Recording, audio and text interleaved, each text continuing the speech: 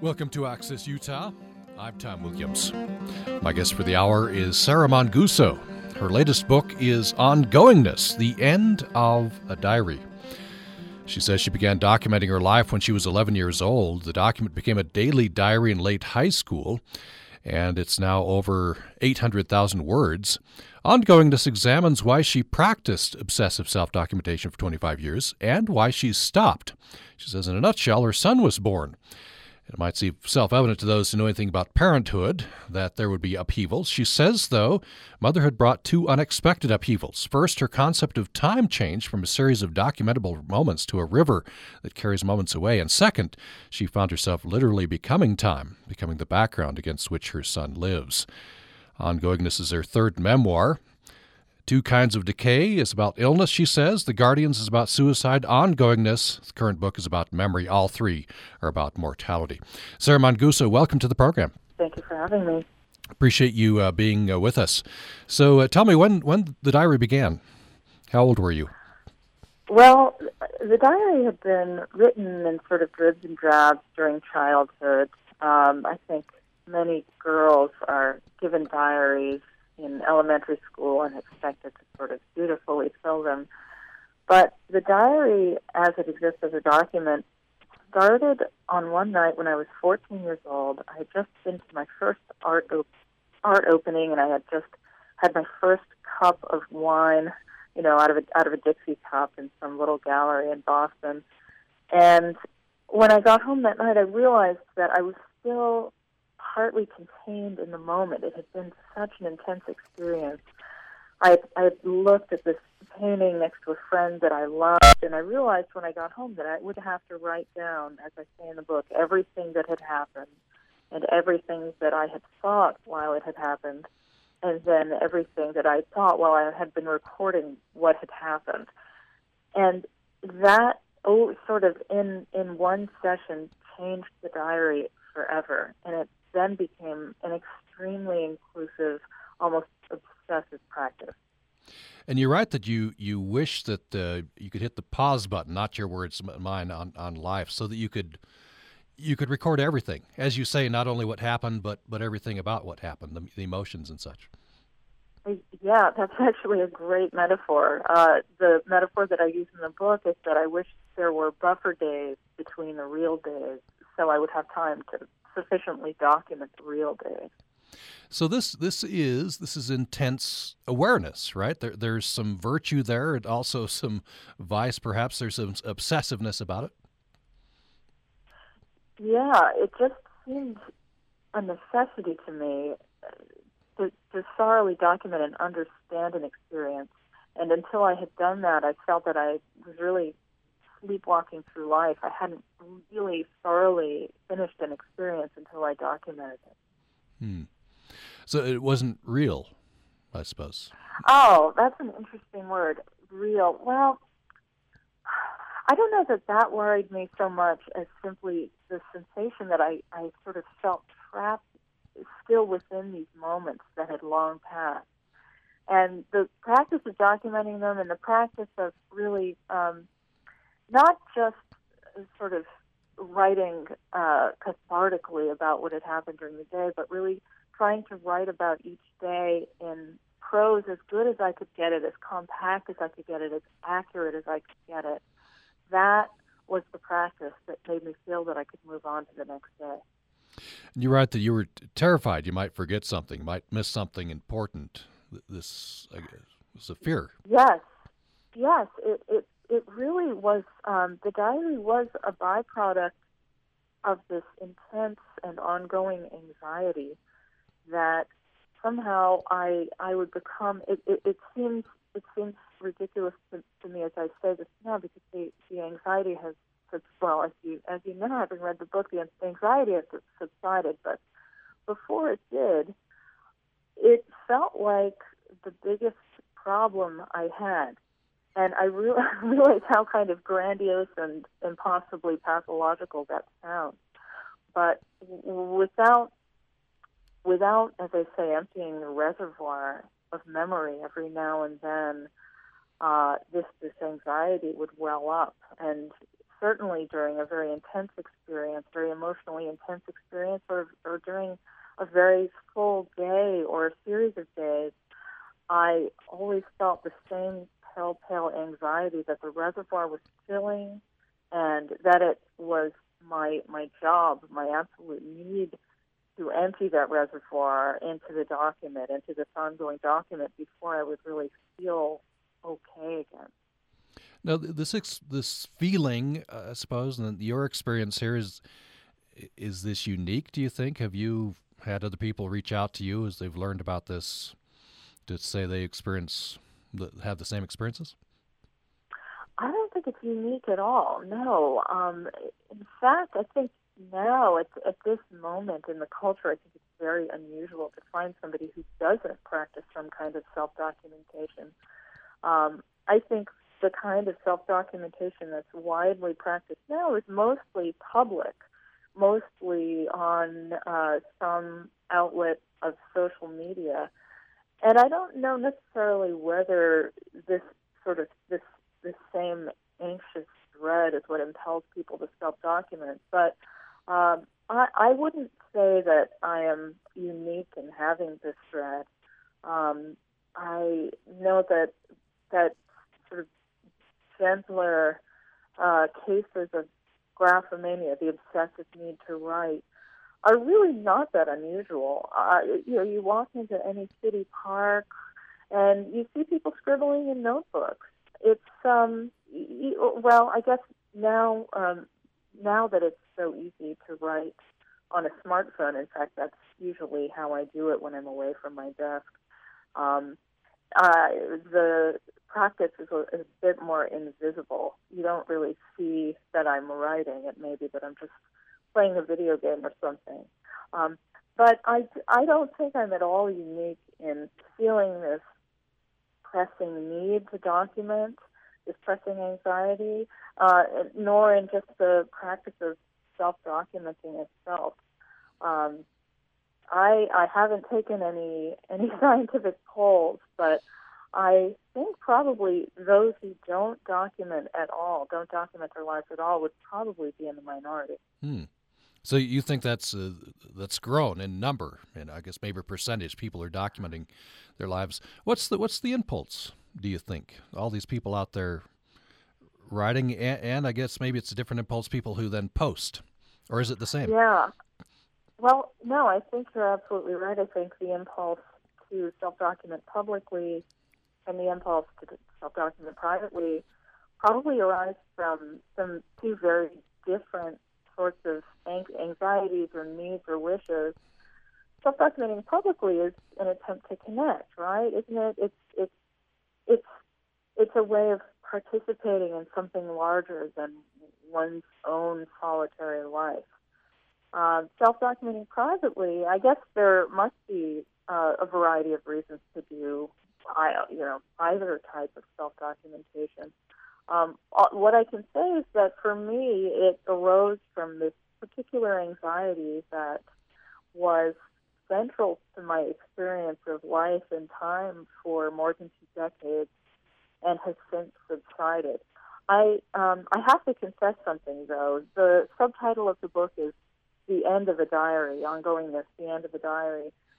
And what I have to confess is that the diary hasn't ended. It hasn't sort of been put out of its misery or been thrown into a fire. The end that I'm talking about in the book is really the end of this particular anxiety that if I didn't self-document thoroughly and accurately and regularly, I would just get swept up in time and begin sleepwalking through life with no awareness of what I was feeling. So the diary now, for me, it's almost just, it's a habit, but it doesn't feel like a bad or harmful habit. I usually log what I do during the day, what kind of work I do, who I see, what I read, and if my son does something interesting, I log it there too. So you've said that you started out the book Ongoingness, envisioning it as a book about compulsive diary keeping. You read a lot about other people's diaries, and you talk about graphomania, excessive urge to write. So that's what you set out to do. It is. I felt quite sure around 2010 that this book would be a book about, as I put it in my diary at that point. See, I have very good records of what I thought I was working on. I thought it would be a book about the particular anxieties of graphomania. And I envisioned it as you said, a sort of well-researched journalistic book, including the pathophysiology and plenty of interesting case studies, and intertwined with that sort of larger reportage, I would include sort of vignettes from my own experience with the obsessive urge to write. And I really envisioned it as a sort of a science book for the layperson about this particular neurological quirk. About 2 years into the work on this book, I gathered lots of data. I had read about memory science. I had made plans to go to a couple of labs in Santa Cruz in New York. I became pregnant and gave birth to my son. And that experience, of course, changed many things about my life, but most important was that my experience of time itself began to change, and that in turn changed the diary. And I realized I could no longer write this book that I had been so certain I would soon finish, because I no longer was interested in graphomania. I was no longer affected by it, and I realized that something much more interesting had happened. So the book became an essay about, in fact, what had happened, this radical change in my experience of time. And it became an essay about the end of this 25-year project, the end of the diary. So one thing you write that your pregnancy did is it really messed with your memory. And that's very interesting because I think that the diary had very much to do with memory. And I guess how you were trying to, I don't know, make a stand against the onrush of time, but your memory changed as you became pregnant. Absolutely. Yes, the diary was my primary tool against this sort of low-level constant fear that I would be swept up in time. And when I became pregnant, almost immediately, I began suffering not just the familiar physical and mental exhaustion that I knew was coming, but also a very bizarrely, to me it felt bizarrely almost complete inability to retain anything in my working memory, in what used to be called short-term memory. And so I would find myself in the middle of the day and at the end of the day with nothing to write. And in addition to that, I would just have so many instances throughout the day of having forgot something that I needed to bring somewhere, or forgotten to do some errand. And this may sound perfectly uninteresting, but up until that point, I considered myself a rather high-strung and competent type A person. So that was just so damaging to my sense of who I was and how I functioned in the world. And I realized that this sort of constellation of rather minor problems all had to do with the loss of my short-term memory. It's interesting. You've also said that you were reluctant to represent pregnancy as a weakness in this way, right? Because over a long period of time, this has been a cudgel used to demonstrate that women, aren't intellectual in this way. Absolutely. Yeah, I wrestled with that, and every time I opened my mouth to talk about this exact problem, I winced, because there is a social imperative for women not to represent pregnancy as a period of anything less than normal strength and normal ability, because that representation of pregnancy as sort of a weakening or a lessening or a tiring force, just as you said, becomes a cudgel for the patriarchy in order to represent that mothers are less valuable than other human beings. On the other hand, though, I still have to include that utter surprise I had that I couldn't remember anything, because I think it's also a supreme injustice to mothers to represent motherhood as trivial. And up until I had the experience of pregnancy and motherhood myself, I was in total thrall to the patriarchal cliches that motherhood is this trivial thing that you should just kind of do in the background of your regular life. And I thought, I had of course read about this new type of love that I would feel, but I had been so well trained by the patriarchal cliches to think of that as just, that's just some mushy thing that women feel, but you should try not to feel that because it's much more useful for you to be a writer and a teacher, and those are much nobler pursuits than merely being a mother. And of course, the real experience of motherhood is so much more, both socially and emotionally, complicated than that. We'll go to break, and then we come back. I want to talk about how motherhood changed your whole concept of time, of being in time. The whole idea of ongoingness, the title of the book. Before we go to break, maybe I could get you to tell me a couple of these anecdotes that you recount in the book that recount how you, a person with good memory, lost your memory during pregnancy. Yeah, well, I had a very strange experience of realizing that my very good friend's father had died 2 years earlier.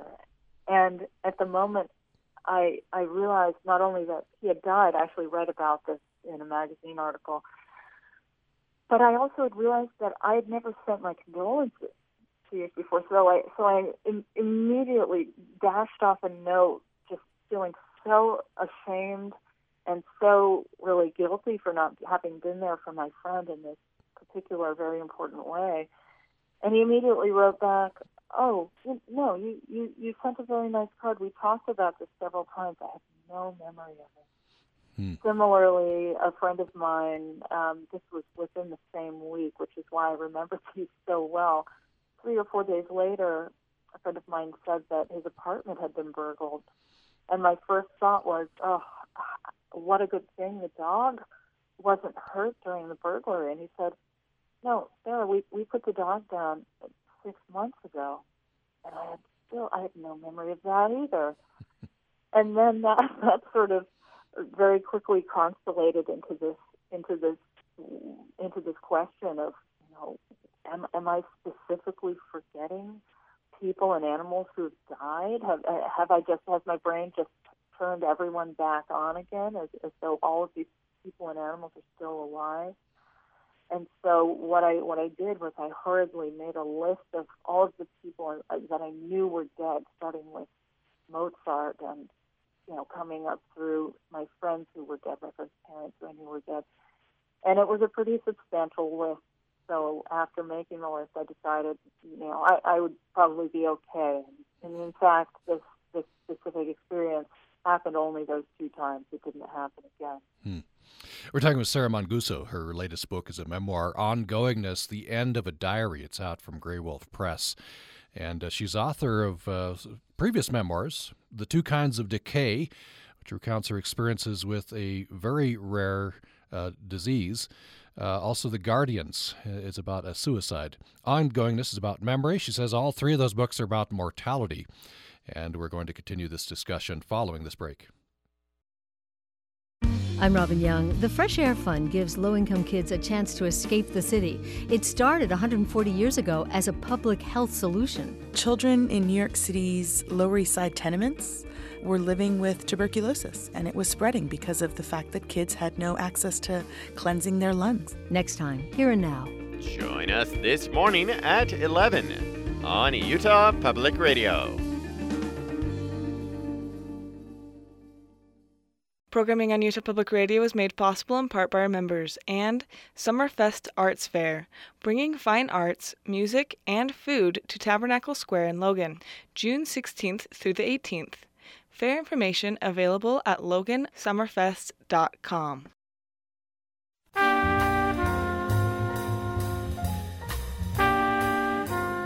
This is State of the Arts. Every home should have a work of original art, according to Alice Merrill Horne, an early Utah legislator who ran for office in 1898 on a platform of advancing the arts. Representative Horne wrote legislation that organized the nation's first state arts council, established a statewide art competition, and appropriated state funds for a collection of work by Utah artists that continues to this day. She encouraged schoolchildren from around the state to contribute nickels and dimes from their milk money to buy art for public places such as schools and libraries. That early investment has paid off. Utah is now home to more than 9,000 professional artists, and Utah's art galleries are a $159 million industry. State of the Arts is brought to you by the Cache Valley Center for the Arts in Logan, Utah, with a cooperative gallery featuring the work of more than 30 participating artists. Details at cachearts.org. The following is an encore presentation of Access Utah. However, you can still participate in this conversation at upraccess@gmail.com.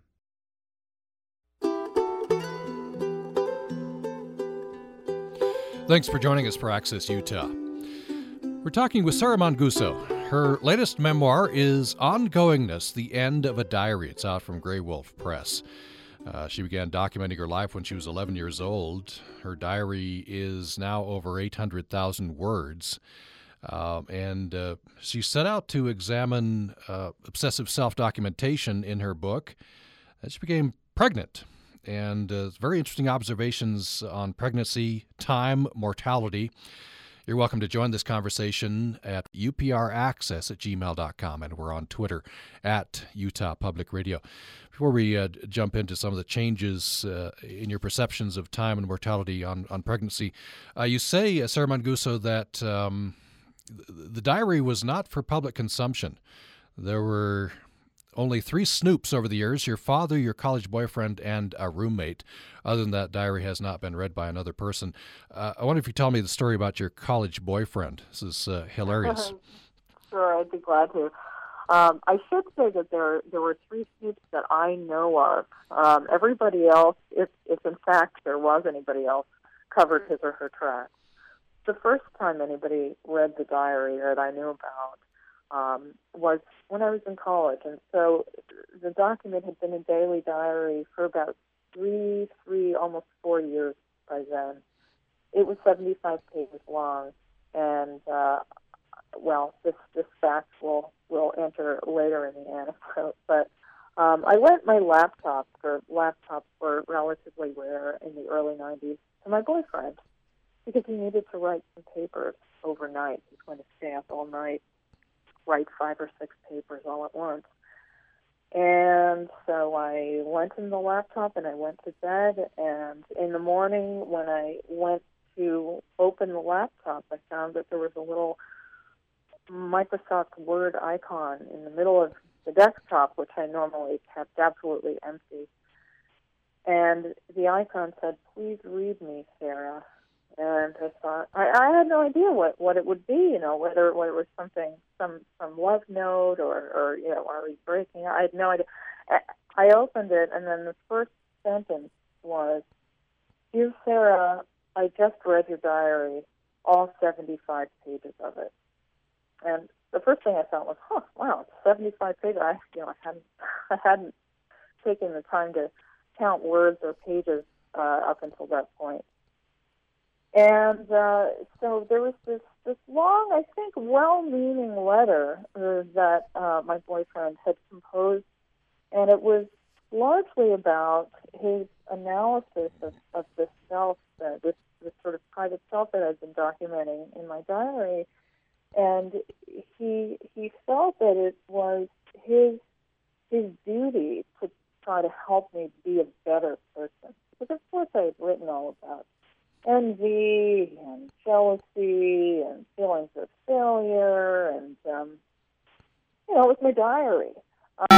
But upon 30 seconds of reflection, I realized also that had he in fact read all 75 pages, he would inevitably have come upon the passage in which I described how I could barely feel him inside me.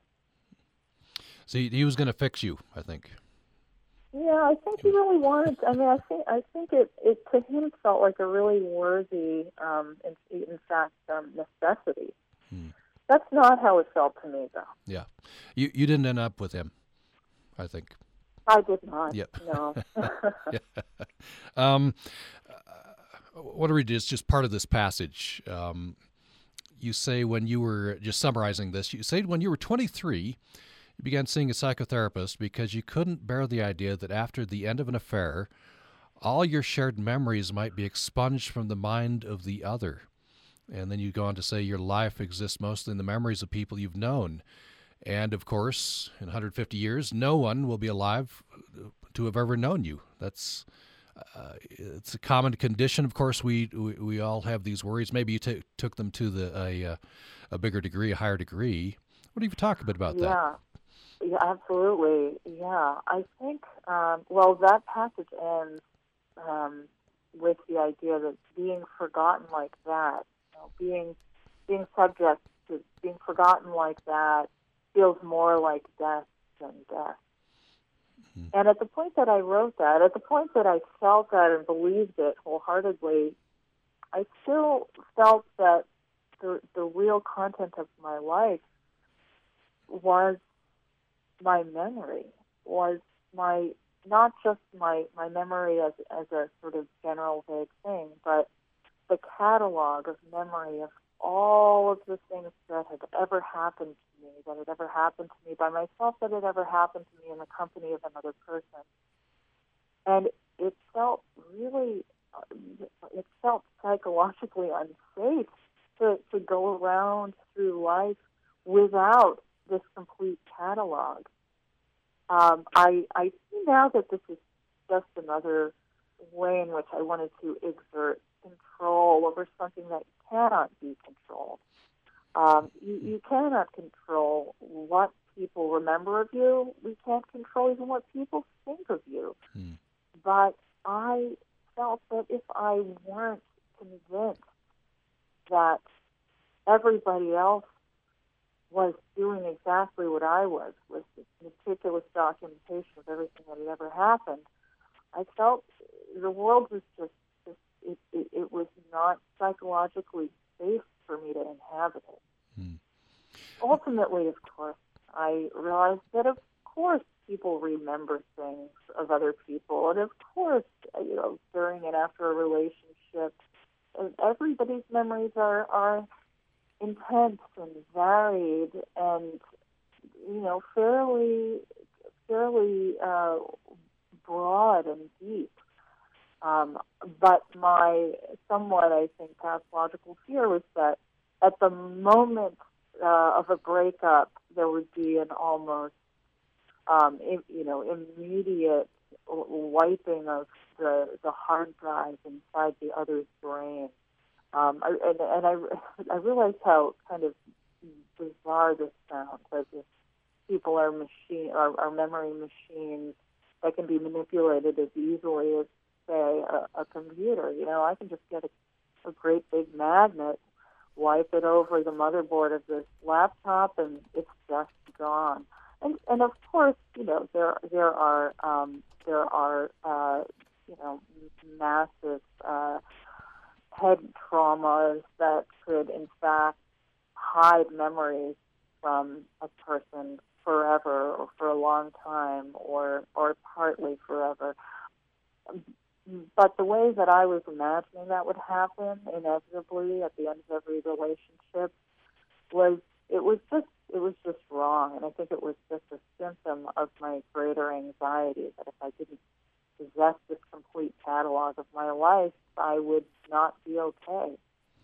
Of course, there's it's put me in mind of the movie Eternal Sunshine of the Spotless Mind, where sci-fi representation of people who would intentionally erase memories to also erase the pain. Yes, and I know I'm not alone in thinking, God, if they could only just get that up and running in a few years. There's a line in the book in which I realized that very early childhood memories I thought had been absolutely expunged from my mind are here, are still here with me, and I write everything that's ever happened has left its little wound, and that sort of becomes the one of the two realizations with pregnancy and motherhood. That realization that these old memories are still with me was the other experience that really changed the diary. I wonder if the reverse is also true. You talk about immortality through other people's memories. Then did you feel a special responsibility to remember others and give them that immortality? That's a great question, and I have to confess that I never felt this responsibility. Although I do think I was somewhat more attached to all the little memories of a relationship. I think maybe my inclination toward nostalgia, toward romantic nostalgia, was maybe a little bit greater than that of the average person, but no. And I know that this is probably betraying a real fixation on myself and a general unawareness of whether other people shared my worry. Now, what about recording? We talked about this a little earlier in the program, but that could be a way to immortality, to I don't know, outrun time, cheat time, or overcome the passage of time and memory. Your diary was not to be read by other people. And some people do write just for themselves, but others write so that there's something of them that outlasts them. Yeah, absolutely. The diary was meant to supplement my physiological memory. My just my powers of recall using my brain. And it's interesting that these questions of immortality that seem absolutely relevant to the very idea that one would make a physical diary. Of course, one must think about what happens to a diary upon one's death. Is it then there as an artifact to be enjoyed and to be read by others? And isn't it really just a service to other people, this document that I've spent so much time working on?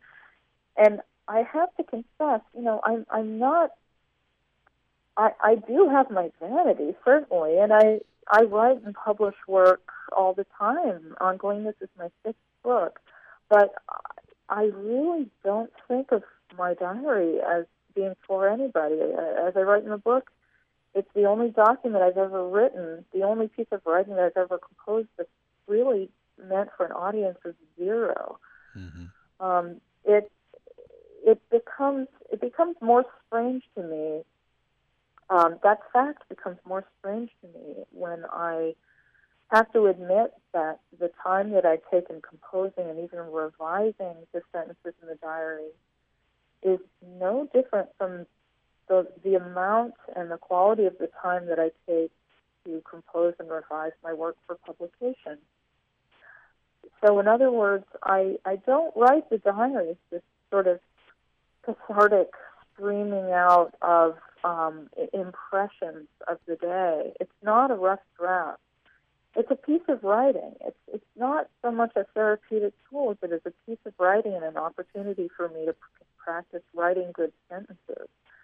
I've been called perverse for this very practice, for the practice of going back days later or sometimes even years later and revising the prose in the diary. The word true gets kind of drifts into the conversation at this point usually in a series of questions. Well, is the diary then less true if you're revising it? Isn't it more true after your first attempt, your closest attempt to the actual moment, to record that moment? And just in these conversations about what it means to revise a diary, I think the word true has a kind of moral tinge that complicates the question. And for me, I'm not really trying for truth as I understand the word. I'm trying for accuracy, and not just accuracy of the event on record, but accuracy of the emotional experience of having had the event. And if I can make better sense of some inchoate, vague feeling 5 days after I have the feeling, then I had better make that revision and change what I originally wrote about it. And what's your goal then? You're making better sense out of this inchoate, feeling.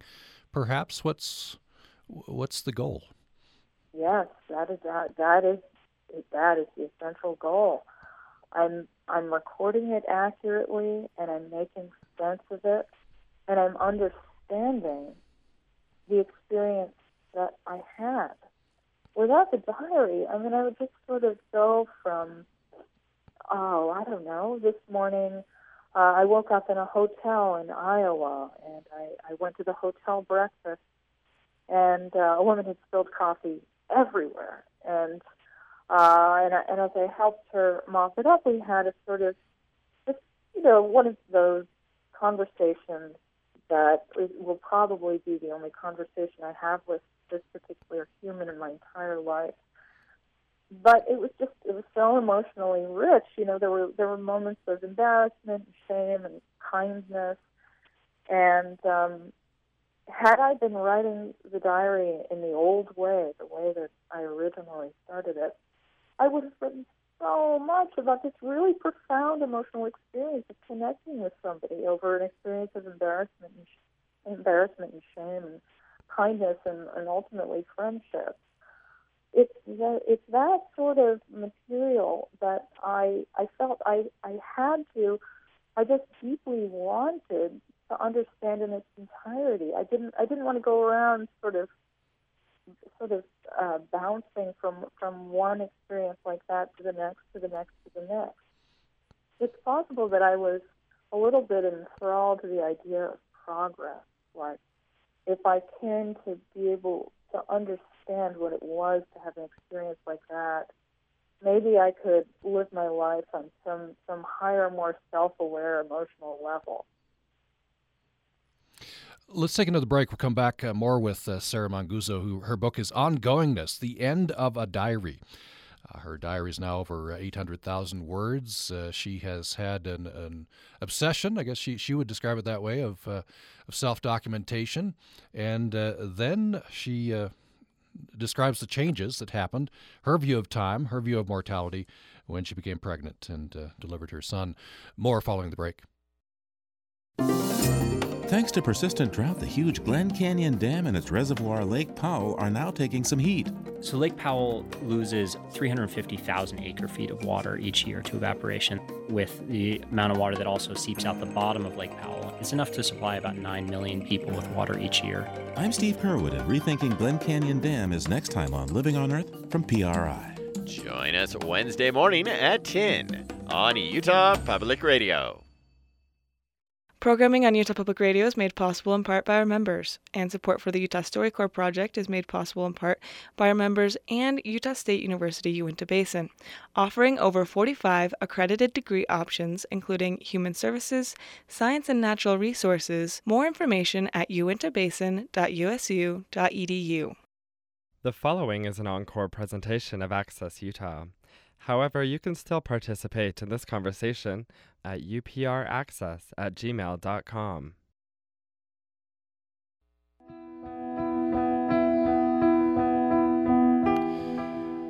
I'm Tom Williams. You're listening to Access Utah. My guest is Sarah Manguso. Her latest book is a memoir, collection of essays, Ongoingness, The End of a Diary. She began documenting her life when she was 11 years old. The document became a daily diary in late high school. Over 800,000 words now. Ongoingness examines why she practiced obsessive self-documentation for 25 years and why she stopped. And in a word, it's motherhood. You're welcome to join this conversation at upraccess@gmail.com, and we're on Twitter at Utah Public Radio. So, Sarah Manguso, you say, I'll just quote you, "What I'm saying is that I've become, in a way, inured to the passage of time. I'm not really paying attention to what's happening to me anymore, no longer observing steadfastly the things that have changed since yesterday." That's a big change. That's due to motherhood? Yes. Well, to use the familiar phrase, the experiences of pregnancy and motherhood caused me to understand that my diary as a memory tool was neither necessary nor sufficient. It was shown to me to be no longer sufficient, while during pregnancy I found that I basically forgot things as soon as they happened to me. I had almost nothing to record in the diary. And then in early motherhood, I had the experience of my very early childhood pre-verbal memories coming back to me in the context of witnessing this pre-verbal creature, my young son. As I was feeding him, I had the sensory memory of being fed. As I watched him play, I had the sensory memory of playing in my own crib. And that showed me that the diary really wasn't necessary if I wanted to access this broad, deep collection of my own memories.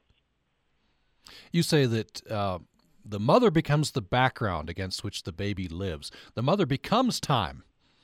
What have you talked about that? Yes. Sure. Well, until I was a mother spending time with this other creature who needed me every instant of the day, until that experience, I really conceived of myself as a thing living in the world. I thought of myself as this entity, sort of both separate but included in the universe.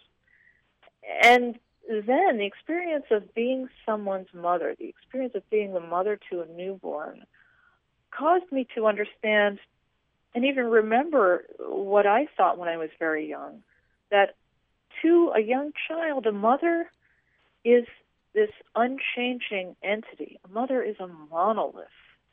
A mother is the background against which a baby or a very young child lives. And so I realized that my sense of self changed from the sense that I was a thing living in the world to the conviction that I was a world. I was the background against which my son lived. You write movingly as well about your students, and you say your students still don't know what they will never be. You say their hope is so bright you can almost see it. You've now moved to, I guess into your 40s. You've lived some life, and there's some things I guess you've come to terms with you'll never have. Some things you don't have to wonder now whether you'll have it or not. Students are in that precarious beginning position. Yes, it's precarious, and it's so exciting. I remember so vividly the experience of being mostly potential, of not even really having had the opportunity to try to do very much. And I remember that period of early adulthood before attempting jobs or relationships. I just remember that period of almost pure potential as being just very, very exciting. And now in I guess what I could call the beginning of middle age, I actually feel great solace in knowing the things that have absolutely happened, that can never unhappen, and also, as you said, the things that will never happen. I will never be a physicist. I will never be a soldier. And on the other hand, as I wrote to a friend, one of the great solaces of my life now is that I no longer have to wonder whether I will have or should have children. When I'm with my students, I feel this excitement all the time. It's it's this excitement about beginnings, about just this general feeling that everything is about to start right now, just one more moment. And it's a great privilege to get to be around people who are just embodying that feeling so deeply. But on the other hand, who embodies it even more deeply is an infant for whom really just almost every part of him is just its potential. He's barely done a thing in his life yet. Mm-hmm. Yeah, it's sort of a blank slate. You can imagine and hope and dream, and yes, and I guess you live that way through your son, as parents do. You say that all three of your memoirs are about mortality. In Two Kinds of Decay, which is about this rare illness that you've had, I guess still have. It's in remission, right? That you resist mortality. In The Guardians, about a suicide, you realize you can't avoid it. In the current book, Ongoingness, you accept mortality totally. Yeah. It was a good project for me to try to write about, to try to come to some kind of understanding of the three books as belonging to a common pursuit. I think it's pretty much inevitable that if a writer, stays writing for X number of years or X number of books, themes will arise. Common themes will arise, and obsessions will sort of come to the surface without the writer even trying. And in fact, sometimes in spite of the writer trying not to write about the same thing again. I definitely fall into both of those categories. The Two Kinds of Decay is about a rare autoimmune disease that I developed when I was 21. I'm now 41. It's been 20 years, and the disease has been in remission for just over 1 year. And I expect to have another bout of it at some point in my life, and then have another remission, and so on and so forth. And yet I think of the problem of the disease as having been really solved for me. Not solved because the disease is gone. It's not, and it never will be. But writing the book, writing The Two Kinds of Decay, helped me understand what had happened during that first long bout, which really was essentially 4 years of being in and out of the hospital until things were stabilized, and I developed a treatment regimen that works for me.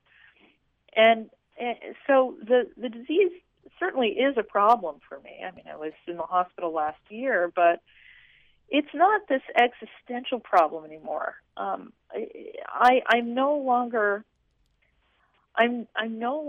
obsessed by it, and I no longer need to think about it constantly in this all-consuming way that I did until I wrote the book. Similarly with The Guardians, which is about the suicide of my friend Harris. The problem, of course, that Harris is dead is ongoing. This will always be a problem. My life is worse without Harris, and that will always be the case. But the immediate problem that I solved by writing the book is no longer a problem. That problem was coming to terms with the very complicated and extremely vivid sets of feelings that you have when you outlive somebody you weren't expecting to outlive. And so coming to just understand what those feelings were, coming to recognize them, that was the problem that book was really enlisted to solve, and it solved them.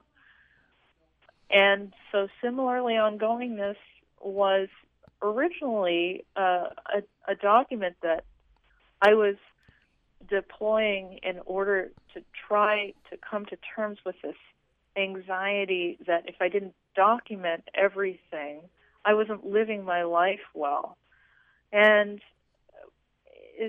and so this idea, this problem of ongoingness to autobiography, this problem that you, of course, can't record everything, because if you were recording everything, you would just sit at the desk typing, I'm sitting at my desk, I'm sitting at my desk, and there's no life anymore to record.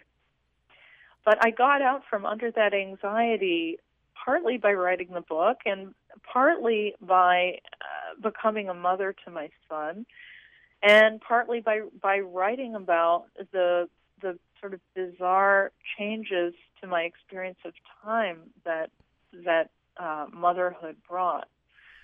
So it's as I said a few minutes ago, it's not the utter end of my diary. The subtitle of the book being the end of the diary. The diary is ongoing, but the problem that was the original trigger for writing that diary is no longer a problem, thanks to my having written the book. We'll leave it there. We're out of time. Ongoingness, The End of a Diary is the book. It's out from Grey Wolf Press. The author is Sarah Manguso. Thanks so much. Thank you. It was a pleasure. And join us tomorrow. Thanks for listening today. And we're glad you joined us for this discussion with Sarah Manguso. You can find that on our website as well, upr.org. Many other programs coming up. Tomorrow we'll have a return visit to Access Utah from Utah historian Eileen Hallett-Stone. You may read her regular column in the Salt Lake Tribune. She's out with a new collection of those columns called Historic Tales of Utah. And that's our subject for tomorrow. Coming up on Monday, we'll be talking with Pulitzer Prize-winning historian and Harvard professor Laurel Thatcher Ulrich.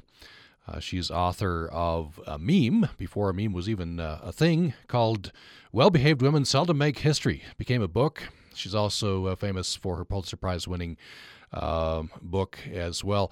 Laurel Thatcher Ulrich is coming up on Monday. Much else as well. Hope you'll join us for all of those. Thanks for listening today.